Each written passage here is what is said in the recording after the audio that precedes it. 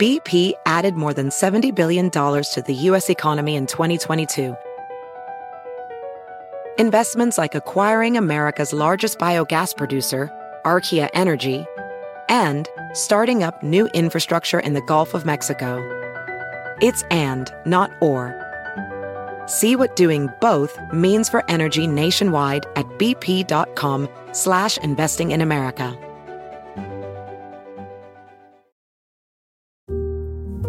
My son had a gift with technology. With reliable internet at home through the Internet Essentials program, the world opened up. He's part of this next generation of young people who feel they can thrive. Through Project UP, Comcast is committing $1 billion to help open doors for the next generation with the connectivity and skills they need to build a future of unlimited possibilities.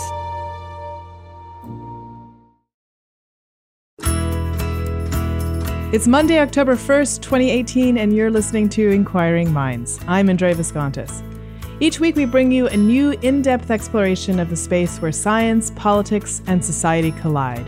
We endeavor to find out what's true, what's left to discover, and why it all matters. You can find us online at inquiring.show, on Twitter at Inquiring Show, and on Facebook. And you can subscribe to the show on iTunes or any other podcasting app.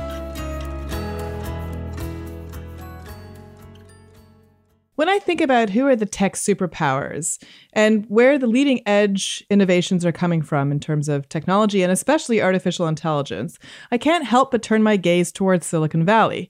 Maybe it's because I live not too far away, but also because that's where most of the media focuses their attention.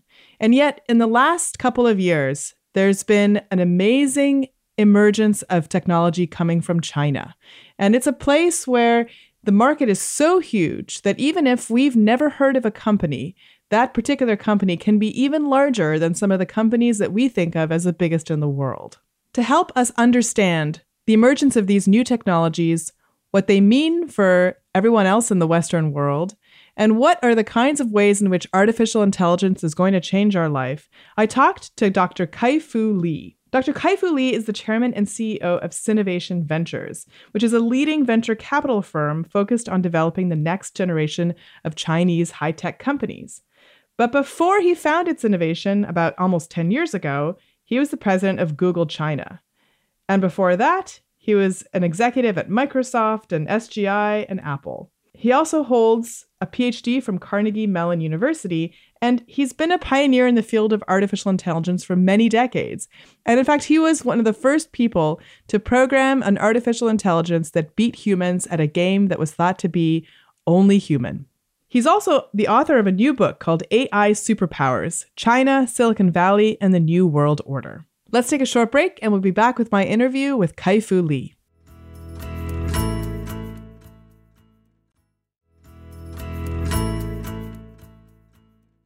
Welcome to Inquiring Minds, Kai-Fu Lee. Thank you for inviting me. I'd like to start by having you tell us a little bit about a program that you wrote in the 1980s. It was in order to best a human player at a game that's pretty complicated. It was, in a lot of ways, the first of its kind. So tell us about the program that you wrote that beat a human for the first time in the game Othello. Right. It was just a fascination with machine learning. I wanted to know if there was some way I could teach a computer to learn by itself, by playing itself, and then learning what does it take to win, and what is it that makes one lose, and extract those knowledge and play humans. And it beat the world champion in 1988, I think. So I'm still really curious about what it must have been like in the 1980s when, machine learning and computer programming was, compared to today, much more primitive. So what was it about your program that was able to best a human, whereas other kinds of programs, had thus far failed? Well, we did have computers back then, so it wasn't punch cards or pushing buttons or anything. I did have a computer. It was a Sun 4 and workstation, and it was programmed in the C language, which people still use. I think what sets this program apart is before people just brute force searched. If I play A, they play B, I play C. of all the permutations, if they play the best they could, would I beat them? But what I added was, for each consideration of your move, look at all historical patterns and try to find a mathematical curve that gives you the highest likelihood of winning each move, so that when you play the game, you'll be watching your probability hopefully increase. And then when the opponent makes a mistake, it will increase greatly. So that machine element, which is what the current AI movement is about, is what set the program apart. At the time, there wasn't a program that had beat the world checkers champion. Mine beat the Othello. And then about 10 years later, Deep Blue beat the chess player. Yeah, and so now we get to a point where people think, okay, well, maybe computers can best humans on certain tasks, but there are certain other kinds of very human-like abilities that computers will never be able to match, let alone best us at. And that's where we come to the Go game. My understanding of Go is that you can't just use brute force. There are just too many permutations. And so people think about the top human players as using some kind of intuition, some kind of, mental process that seems uniquely human. And that's why people thought, well, sure, you can beat someone at chess where, you can think of all the different options that a person might have, but you can't beat a person who's really great at Go because in some ways, how they solve the problems is almost mystical. So tell us what's different about the Go game.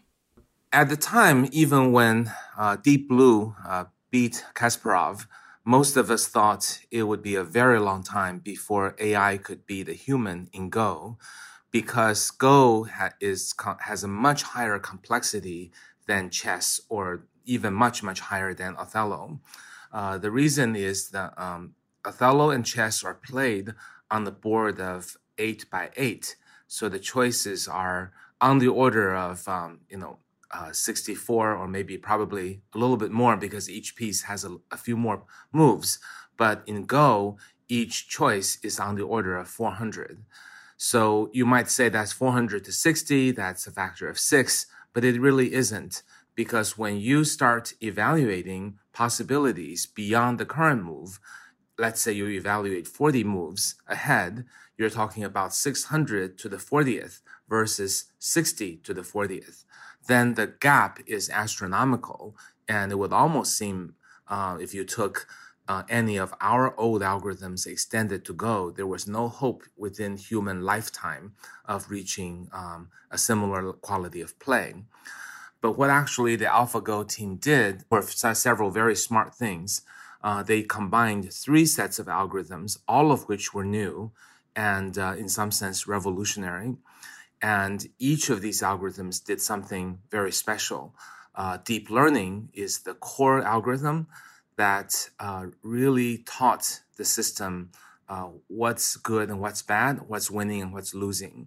That sense was similar to what I did with Othello, but this went much, much deeper. It's able to go selectively, much, much deeper, and extract much stronger knowledge, even knowledge that humans don't have. So during a game, it would make some play that humans don't understand, but only later to find out the game was already hopeless.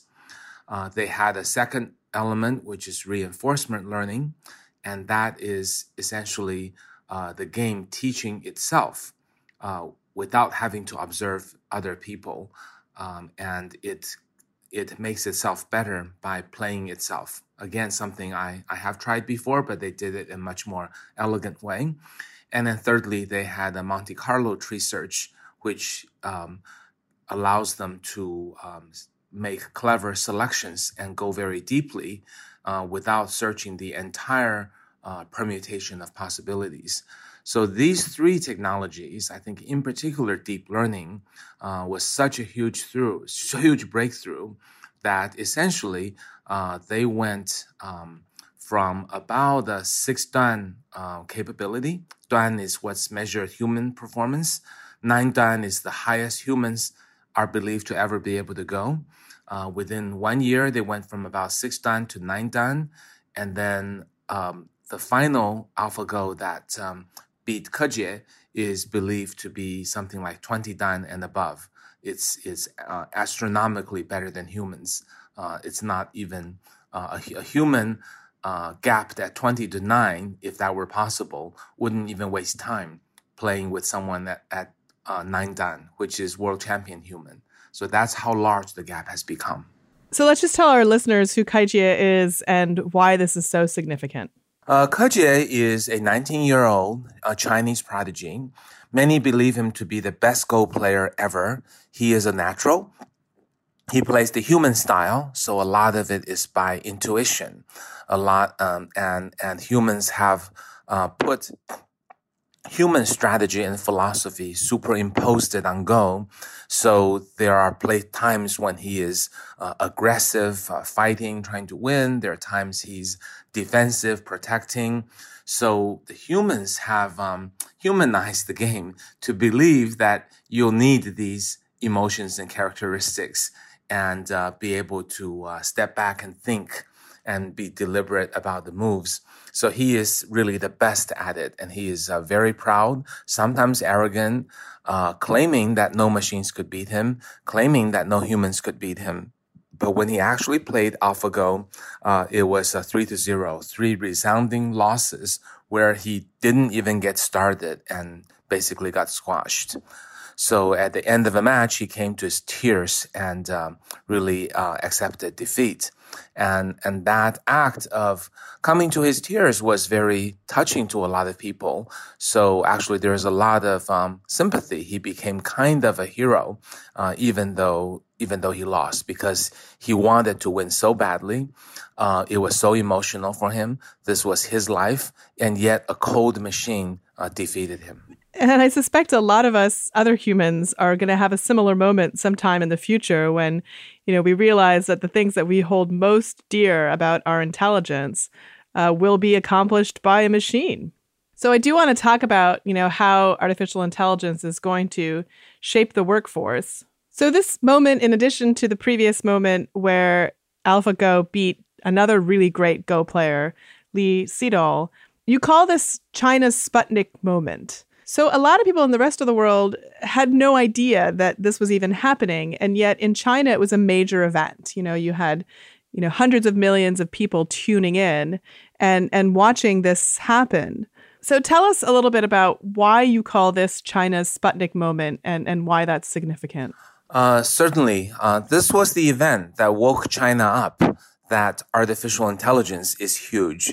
So in the same sense that the Soviet Union Sputnik woke up America, that this important technology race, U.S. was actually behind. So in China, people became aware there's this new technology that's developed and owned by the Europeans and Americans. Chinese seem to have no grasp on the technology, and it is so powerful. And moreover, it beats the Chinese in a game that the Chinese invented. This is not Othello or checkers. This is the game of Go. So people felt this was something that we have to go learn. And this included people in the government, people in the venture capital community, people who are engineers, people who are entrepreneurs, larger companies who want to know how to use this. So it became very quickly a national moment. So not only did China, sort of take notice of how artificial intelligence has proceeded in the rest of the world, but there also seems to have been a qualitative shift in the last decade or so in terms of how the Chinese are approaching technology and innovation. A lot of us Westerners still, incorrectly, as you point out, think of the Chinese technological industry as being primarily made up of copycats, of people who are, taking an idea that has come from somewhere else and essentially just repeating it in their own way and putting on a new label. But now you're suggesting that, in fact, that kind of labeling is no longer appropriate. So tell us a little bit about that shift. Well, if a Sputnik moment could lead to today where China is roughly at parity in AI with the United States in a short period of just over 2 years, there must be something more at play. So what's important to realize is the Sputnik moment happened at a time of strength, almost at a time of a perfect storm for China. So at the point where AlphaGo beat Lee Sedol, China already had a crop of phenomenal entrepreneurs, had a huge amount of data perfect for using AI, had a large amount of money ready to pour into AI, and had a government who was ready to shift support from other technologies into AI. And when all four happened, China made a giant leap in the last 2 years. But what you were asking about the copycat phenomenon, that certainly was true. About 10 years ago, almost all Chinese top software, apps, internet websites, search engines, e-commerce sites were largely copycat from Silicon Valley innovations.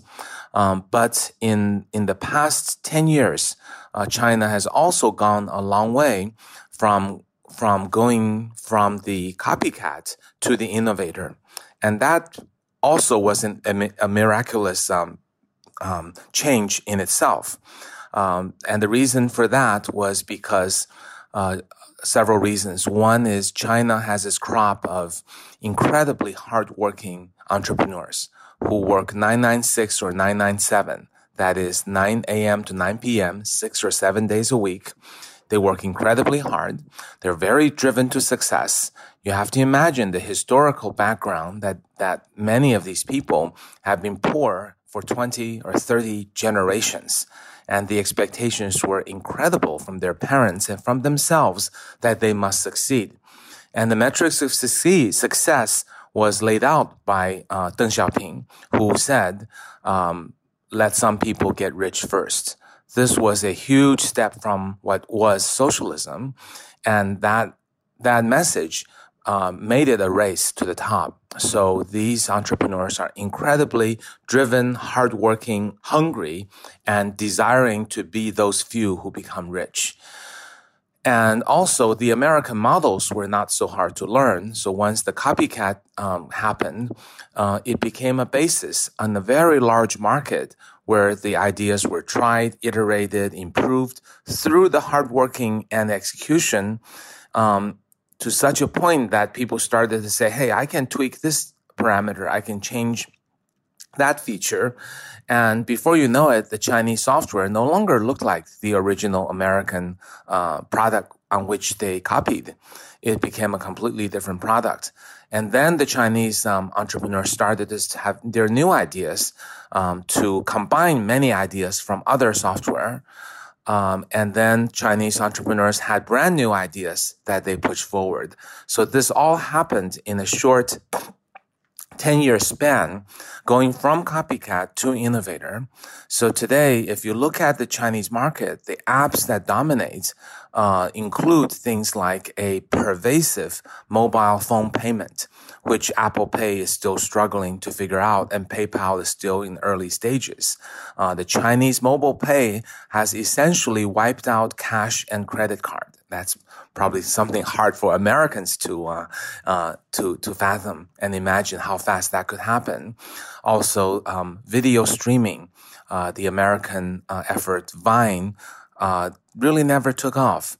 But in China, the equivalent of video Vine really took off in its own Chinese forms, and it's actually highly monetizable and making billions of dollars for 3 companies. So incredible success.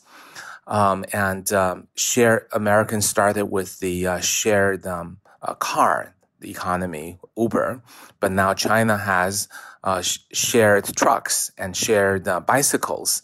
And some of that is being copied back to the U.S. as shared skateboard.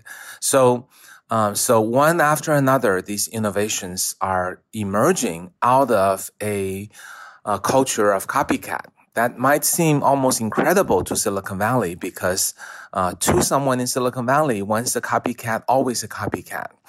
While I acknowledge that someone who copycats for his or her whole career will never get anywhere because you're always trying to catch up, but the Chinese entrepreneurs only use the initial copycat work to get up to speed, to understand, to get some product going. And after that, they're actually fully innovating. So they're taking the copycat work as their kindergarten.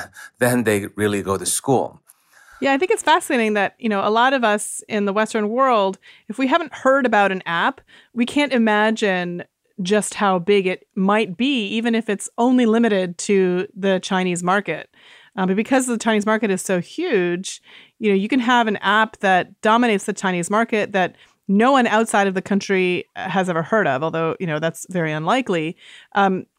But that, maintains a larger market share globally than some of the biggest names that we are very familiar with. Yes, to be sure, the large market is very, very critical, without which China would not be where it is. By having a market that is 4 times, 5 times larger than the American market, and now even larger if you measure things like mobile payment and things like that, China may be larger by 50. That has 2 important implications. One is that a large market allows you to build a more powerful, more profitable internet company. So you attract more capital and you build a better product and you make more money and then you raise more money and then you make more money and you use that money to hire more people and build big data centers and become more successful and more valuable. So this has led to almost 1-to-1 valuation. If you compare Alibaba with Amazon, Tencent with Facebook, almost across the board, the Chinese companies are about equal to the American one. Google, Baidu being the only exception, but there also are many examples like Chinese company called ByteDance is worth more than 10 times the equivalent of the American BuzzFeed. So if you average over all the numbers, we're about 1-to-1. And then on top of that, the second point is all these companies now have so much data and AI is more about data than deep science because the deep science have largely been published, even open sourced in the public. So if these Chinese entrepreneurial companies, whether it's Tencent, Alibaba, or others, if they took open source from what's out there, and they hired some pretty good AI people, they can turn their data into direct monetization and grow their business some more. So the cycle I earlier described is even bigger and more powerful if you consider the power of data and using that data to build better AI, which leads to even better products.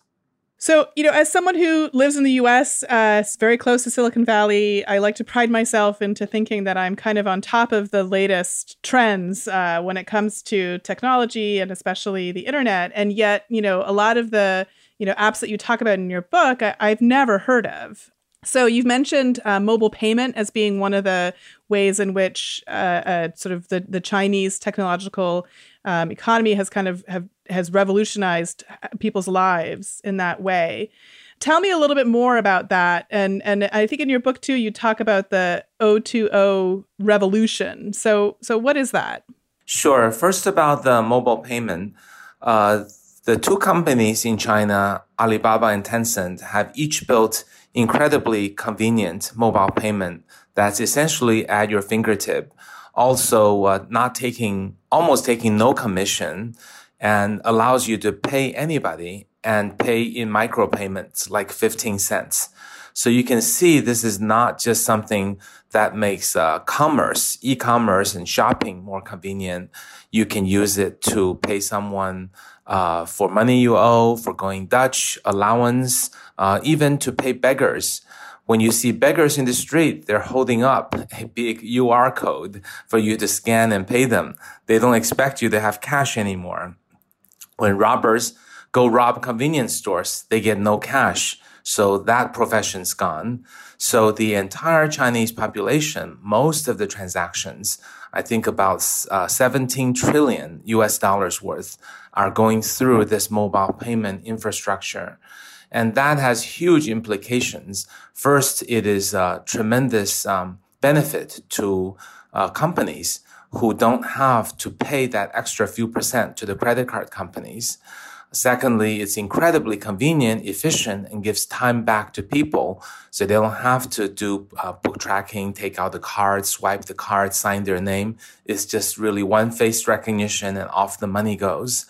Thirdly, it will really help the Chinese entrepreneurial ecosystem, because no longer do you have to have a company build up 10 million users and then figure out some business model to monetize. You can charge them money in day one. If you think you have a good broadcast, a good podcast, charge money right now. And if you have something of value, you might get 1,000 users and they'll pay you $50, $10 each, and you're immediately in a profit zone. And finally, this is bringing a new consumer experience to the Chinese users who have been in a savings mindset. And this kind of mobile payment will shift most of the Chinese population from a saving mentality to a spending mentality, and from a savings economy to a spending economy. So that would be tremendous for China's economy itself. So that's the phenomenal rise of mobile payment.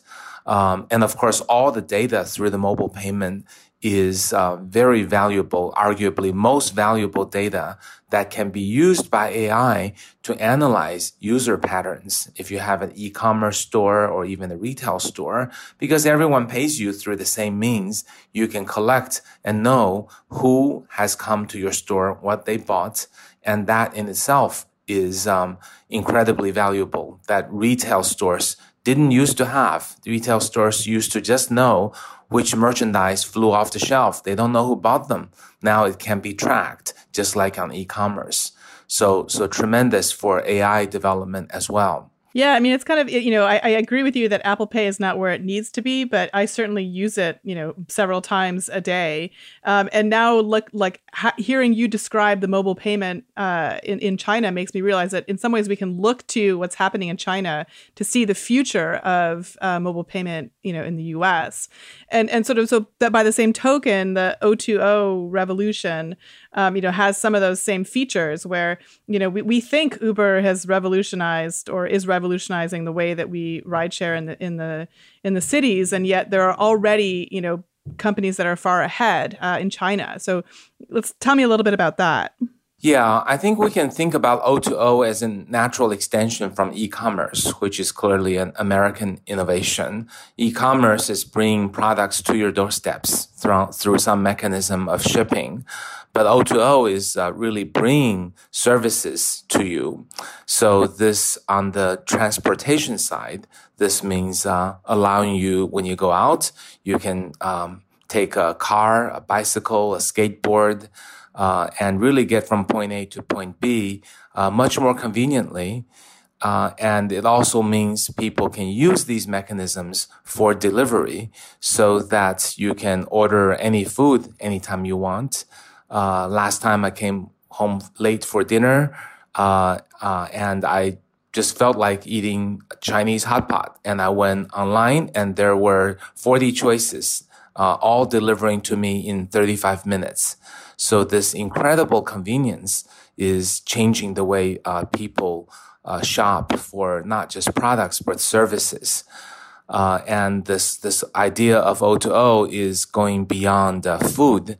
It is going to start to merge with offline presence. And we call that OMO, that is online merged with offline. Imagine a retail shop now has access to all the people who've been to their store using, let's say, one of the mobile pay mechanisms. And then they have cameras in the store or other sensors in the store, and they see what products the users looked at and bought or didn't buy or frowned or smiled. And all of that become hints as to what users like. And to the extent that store has also an online presence, they can build online plus offline targeting for the user so that it's much more convenient for the user. If you buy a printer, it knows to send you cartridges. If you buy medicine, it knows to ship them to you by mail. And they know what things you like and what new merchandise they have and what new sales they have. So the people or the robots at the store can much more conveniently help you find what you need and also help the store maximize its profits. So I think the entire Chinese e-commerce was reshaped based on the U.S. innovation. Chinese reshaped its own service economy, O2O and OMO, based on its own ideas. And now I think it's going to spill over to change the way retail stores are built. In America, the shopping malls are way overbuilt and many are ghost malls. The Chinese malls actually haven't been built because of the rise of e-commerce and services. But now I think the Chinese malls are ready to be built because the malls can be equipped with AI to observe and watch the shoppers and optimize its product inventory and predict sales volume and have both robotic and human cashiers and assistants that really make the shoppers happier and also make the stores more money. Yeah, and so what you're just describing here is a little bit like what AlphaGo and how it has sort of reshaped the Go game, which is not just bested humans, but made it better. And here you are describing, an optimized cashier essentially, or an optimized, retail employee who is better than the human that they could potentially replace. Which gets us to what you describe as the real kind of danger of AI, the real crisis. It's not that we are going to be dominated by Terminator-like robots, but rather that, we're going to be in a situation in which our jobs, a lot of them are going to be better served by AI than by humans.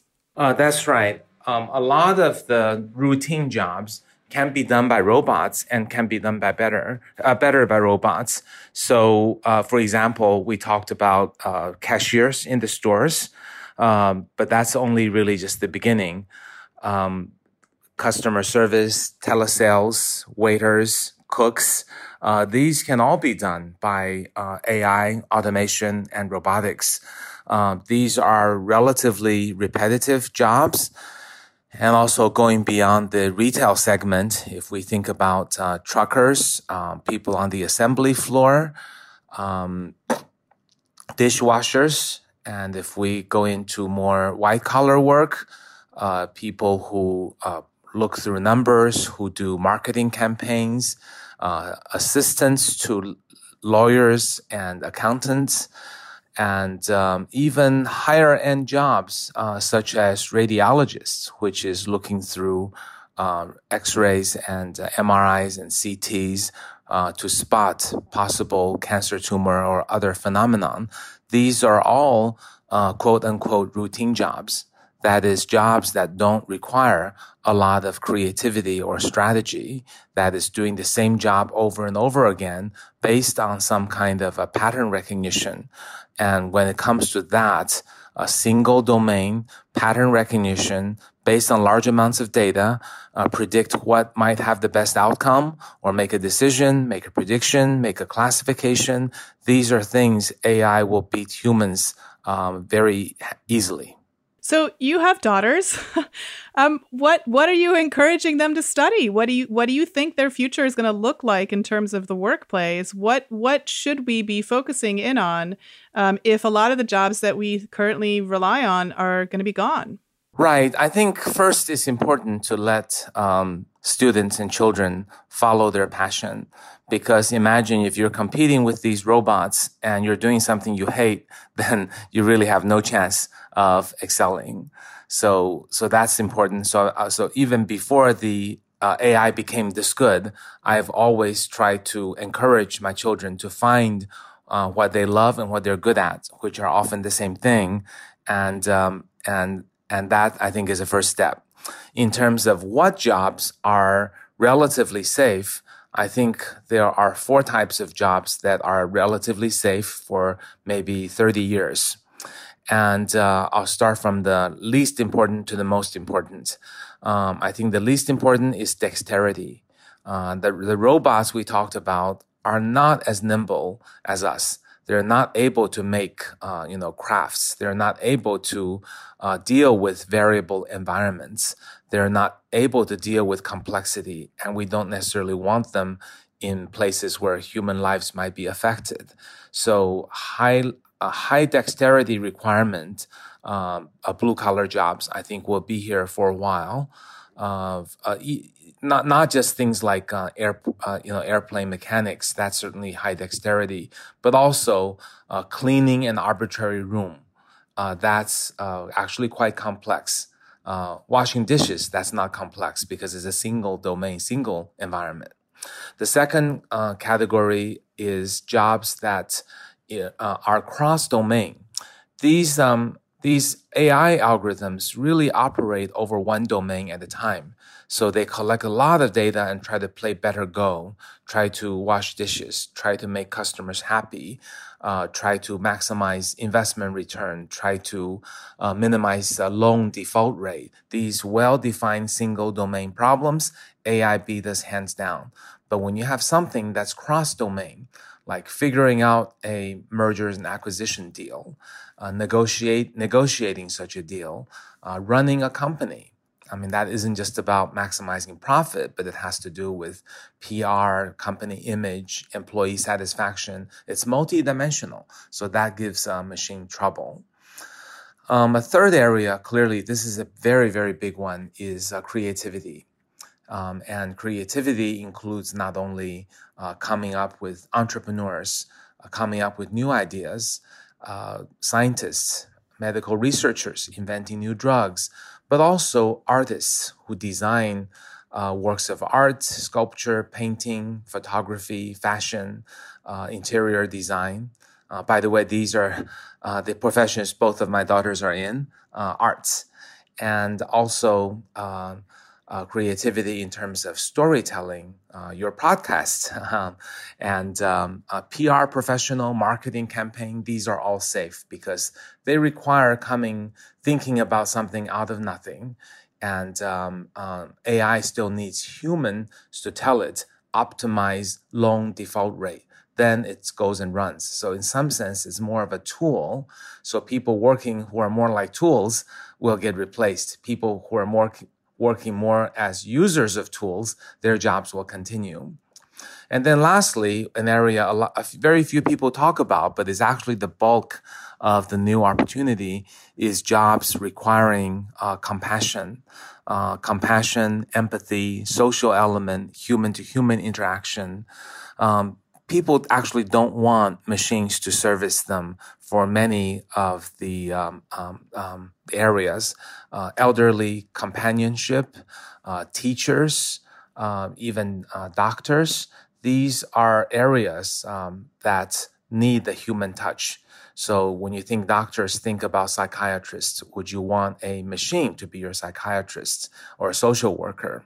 And even going beyond that, as AI becomes better and better at medical diagnosis, replacing the more and more of the analytical part of a doctor over the next 20 or 30 years, there still needs to be a social, compassionate component, maybe a very compassionate nurse practitioner who may still be called a doctor, who will seek the AI's advice as to how to treat you, but deliver it in a very humane fashion to give you comfort, that you're cared after, call you, visit you at home, ensure you're better, comfort you, increasing your confidence that you will overcome whatever the problems, medical problems you have, and actually increasing your chances of recovery.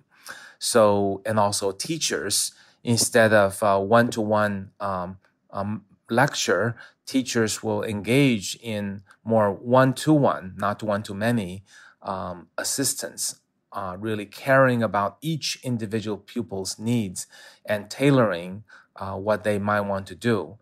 much as I'm describing here, but on a one-on-one basis, understanding that encouraging someone to go into fashion design, encouraging someone to become a social worker, and helping them gain confidence that they will succeed and find their place in this new society. So if we make teachers one-to-one, that's going to be a lot more, 20 times more teachers. So I think these kind of human interaction, something that we've moved away from in the age of mobile phones, is going to be redoubled in its importance.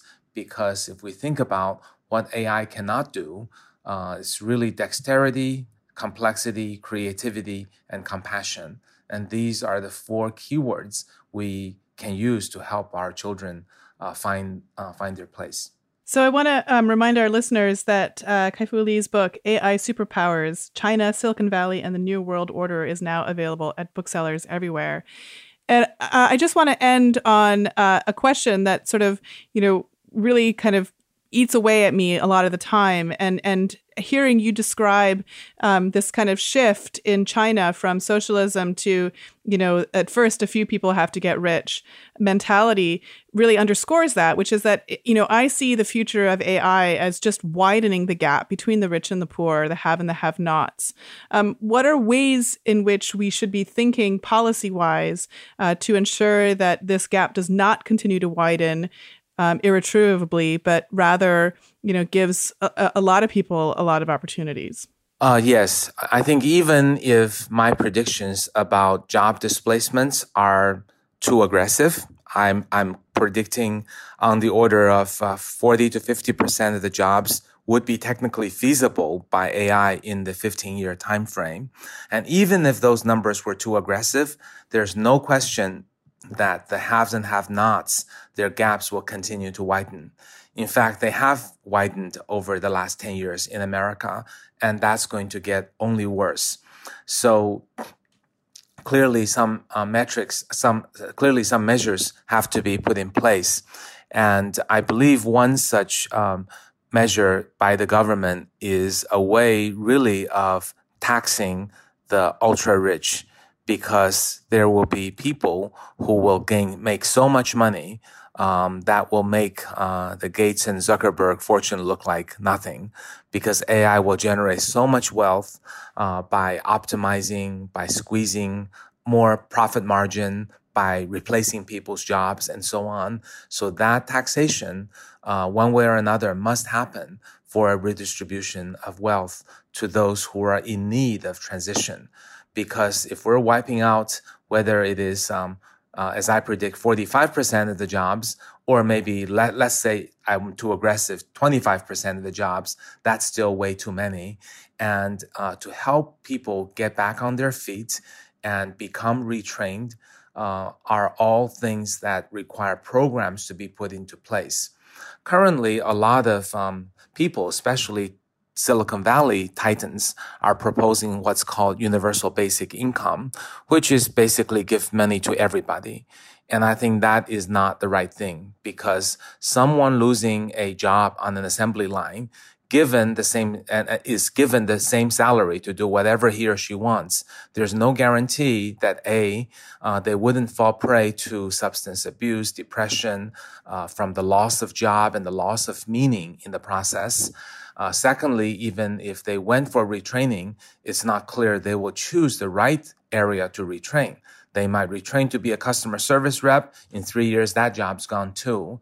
So I think there needs to be a deliberate effort based on the types of analysis I put out in my book about the 4 types of jobs that won't disappear, and to design all the way from high school vocational training to education to job retraining to help find the right jobs that won't be taken away by AI. So that's the training that's going to be useful for people who want to retrain.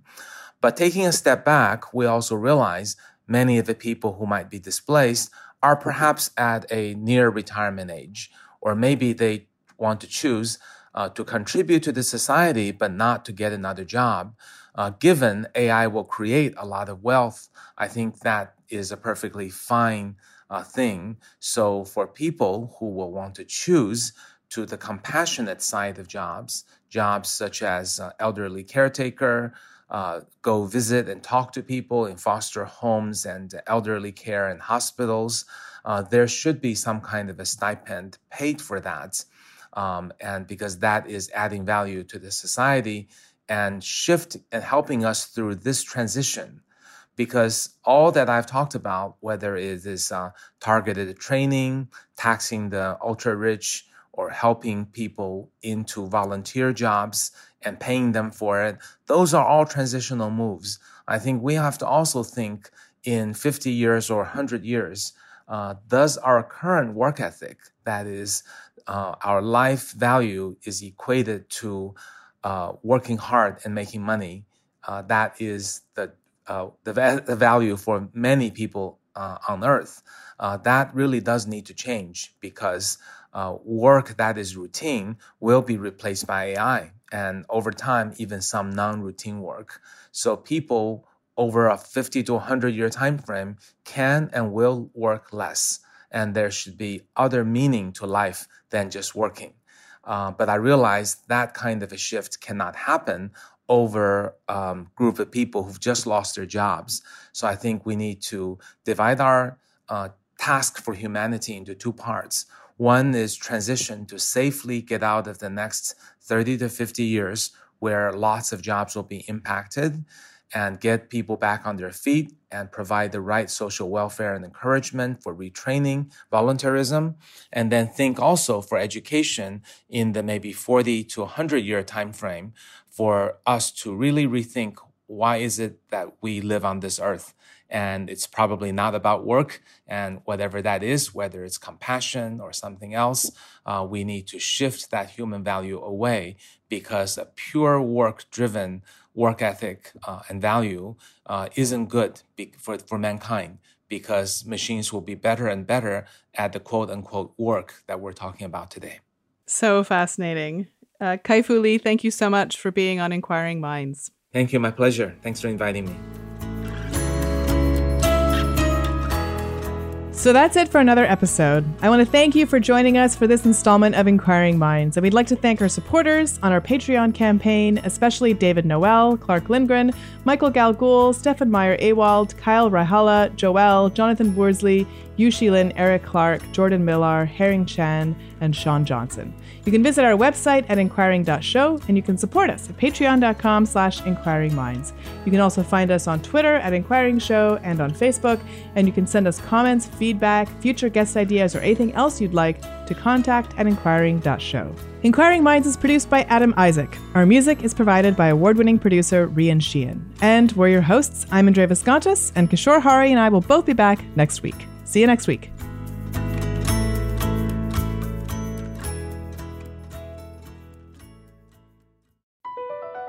Across America, BP supports more than 275,000 jobs to keep energy flowing.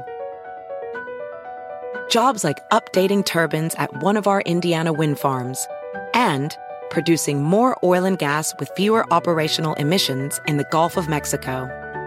It's and, not or. See what doing both means for energy nationwide at bp.com/investing in America.